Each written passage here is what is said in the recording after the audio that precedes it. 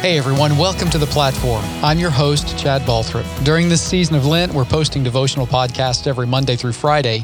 And you may have noticed that on April 1st, 2nd, and 3rd, we didn't post any of these podcasts at all. And the reason for that's really very simple. You may have noticed that our world has changed a little bit over the past few weeks.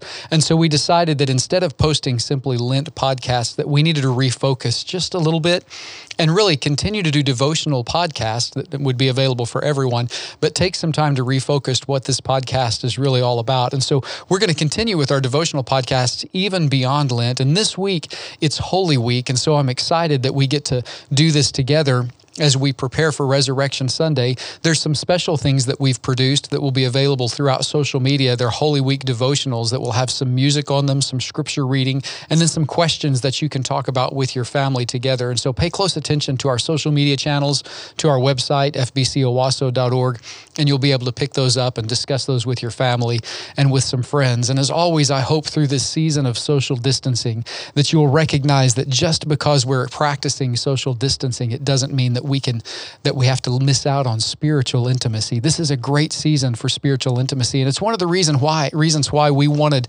to adjust the focus of these devotionals just a little bit. First off, we want you to know that a devotional is something that you can do any day. It's why we've made the devotionals simple. We read a little scripture, we make some observations about that scripture, and then we pray that scripture back to our Heavenly Father. And that's the pattern that we're going to continue, because we hope that that's something that you do every day. Here's how things are going to change just a little bit. Over the next several weeks, we're going to begin looking at the books of 1 Thessalonians and 2 Thessalonians, and there's a reason for that. The city of Thessalonica was one of the very first cities that Paul and Silas visited on their missionary journeys, and so a lot of brand new believers came to faith in Christ in Thessalonica very close to that time when Paul began his missionary journeys. And so you see in the books of 1 and 2 Thessalonians, we see some of Paul's earliest teachings to the believers, to people who were new believers. And one of the things that was taught in Thessalonians that's very interesting is the people in Thessalonica, they longed for the day that Christ would return. And so there were some things that Paul wanted to challenge them to do as they were waiting for Christ's return. And in the book of 1 Thessalonians, one of the things that he challenges them to do is to simply stay on target. This faith that you've been building, this faith that's been growing in you, that Christ has placed in you, stay on target, stay focused on what your faith is all about. And then in 2 Thessalonians, he begins to say to them, you need to work while you wait. Don't just stay on target, but recognizing that Christ will someday return. While you're waiting for his return, you can stay on target and you can work while you wait. Work not for the purpose of earning your salvation, but work in such a way that is worthy of the salvation that you've been called to. Work in a way that brings glory and honor to God, not because you're trying to earn his favor, but because you already have it out of appreciation to him. You would just continue to honor him through the way that you obey him.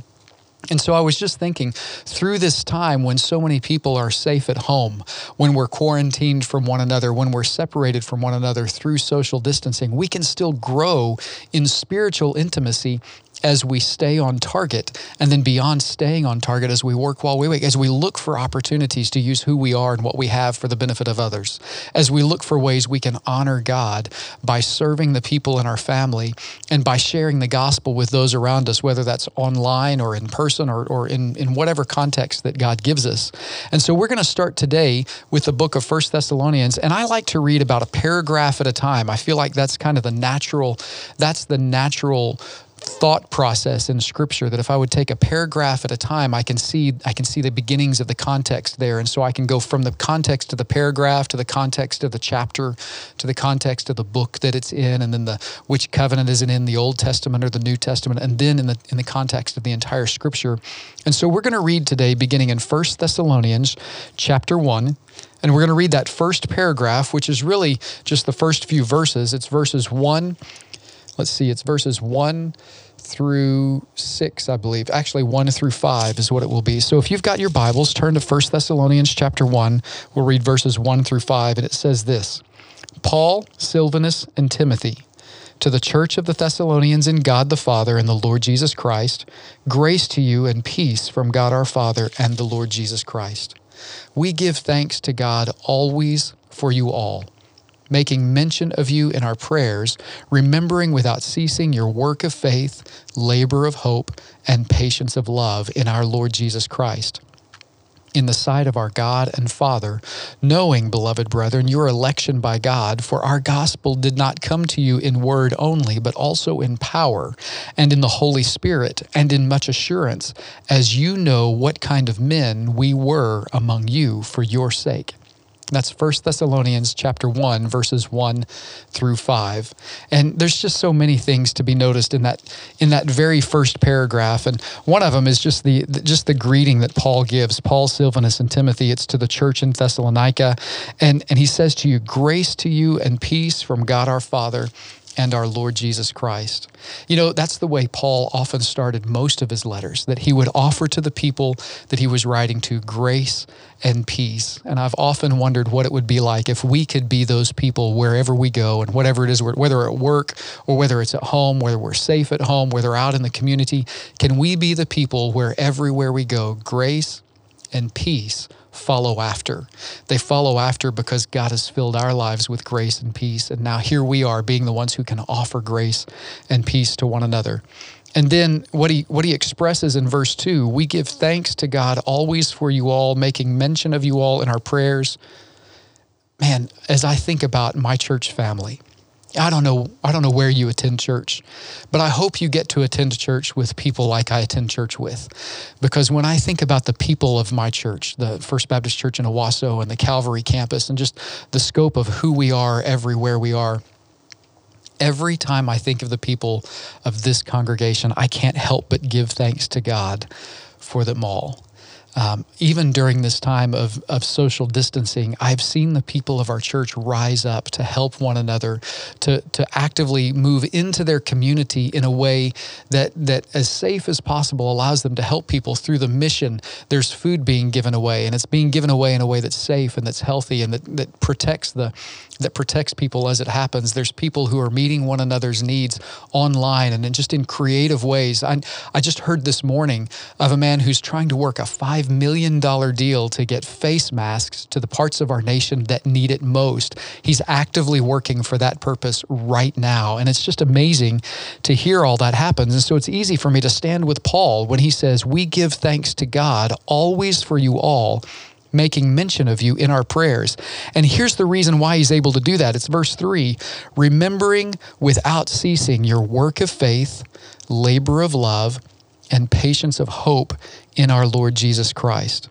Now, at some point, and I don't remember who preached this passage, but I've got a note in my Bible about verses 3 and verses 5 when it talks about the work of faith, the labor of love, and the patience of hope. And it talks about how those are an example of justification, sanctification, and glorification.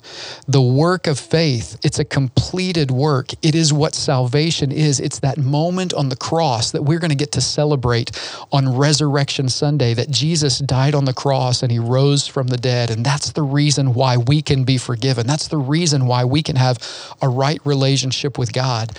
That God did everything in his power, literally to move heaven and earth, so that your sin debt and my sin debt can be wiped away. And now he's made it just as though we have never sinned. That's what justification is all about. That's that work of faith. It's the faith that God has in us because of what Jesus Christ has done for us. He stands in our place. And the next it says, that's the work of faith, the labor of love. Well, the labor of love is sanctification. That's the work of service. It's actually, if you think about what labor is for a woman who's giving birth, it's a labor, it's a work of pain. And Christ went through all of that pain. He went through all of that suffering so that his work might be made perfect and complete in you. That's the sanctification process. And I'm just reminded that the Bible teaches us that God disciplines the ones that he loves. And so there are these moments when we go through struggles. There are moments when we face temptations, and it's just hard to overcome the temptation, and it feels like work. And sometimes it feels like pain as we're giving giving something up that in the past we loved, but now we recognize that there's someone that we love even more, and that's Jesus Christ. And so we go through this work of pain, which is that work of sanctification. It's the pain that Christ went through that he's now placing into us to perfect us, to make us exactly what God intends for us to be. He's remaking us and reshaping us into the image of Christ. So the work of faith is justification. The labor of love is sanctification. And then we've got patience and patience of hope in our Lord Jesus Christ in the sight of our God and Father. That patience of hope, well, that's the future. That's waiting for future fun. That's the glorification, the idea that someday we get to see God face to face. And as we do, that is the patience of our hope. And right now, I can't help but think that each one of us has this patience of hope, not simply for an eternal glory that is to come, but for that moment when the safer at home restrictions are lifted, for that day that we all get to come back together to worship physically in the same location together, to sing his praises, to hear his word taught, to share communion together through the Lord's Supper. That is going to be a glorious day and a great opportunity. I can't wait for it. I'm so thankful for what we get to do today, but how glorious will it be on that day when we get to stand together and do those things together. And then there is coming a day well beyond this one when all of us will be standing in heaven in front of our Heavenly Father doing that exact same thing. Face to face, we'll get to sing his praises. We'll get to know the word face to face, and we'll get to experience what worship without anything in between us and God really looks like. And the reason why verse 5 is important in all of this, those 3 points, that it's sanctification, justification, sanctification, and glorification, as you see in verse 5, for our gospel did not come to you in word only, but also in power. Well, what's that the power of? What's the power of justification? The completed work of what Jesus Christ did for us on the cross at Calvary. And in the Holy Spirit. Well, that's the work of what the Holy Spirit is doing in us right now. That's sanctification. The Bible says that the Holy Spirit, that he convicts the world of sin, of righteousness, and of judgment, that he's moving in us and through us to complete us in Christ. And then finally, and in much assurance, for our gospel did not come to you in word only, but also in power and in the Holy Spirit and in much assurance. Well, what is the assurance? Well, that's us waiting for future glory, for glorification, the patience of hope.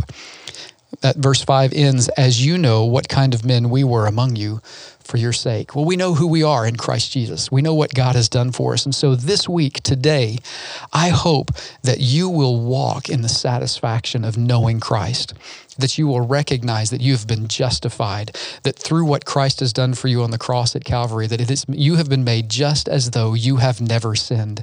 And now he is working out his salvation in you and through you, maybe some days even in spite of you, but his Holy Spirit is doing this remarkable work in you to complete you. And then there will come this day when we are complete and we stand face to face with our Heavenly Father. And that is glorification, that process by which we are able to stand in the presence of our Heavenly Father and praise him forever and live in intimate fellowship with him forever. So that's what 1 Thessalonians 1 verses 1 through 5 say. So let's take a moment to just pray that back to our Heavenly Father. Heavenly Father, thank you so much for today. Thank you that in this moment today that we can stay on target, and you have helped us with that through your Holy Spirit. So thank you for the way you've justified us by your Son, and you're sanctifying us by your Spirit so that someday we can stand face to face with our Heavenly Father and glorify your name. So I pray that we wouldn't wait for some kind of hereafter for those moments to happen, that in the here and now that we would honor you with our words, with our actions, with our choices, with our attitudes, that we would worship you in spirit and in truth, not simply through music, but through our entire lives. So, Father, thank you for these moments. We love you. In Jesus' name we pray. Amen. Well, I'm so glad you made time to join us today. Be sure to hit subscribe so you can catch future episodes, and you can help us connect with more people by rating and reviewing this episode or pressing like, leaving a comment, or sharing with a friend. You can also catch more devotional thoughts every day through our partner podcast, Follower of One, available everywhere podcasts are found. Thanks for listening. We'll see you next time on the platform.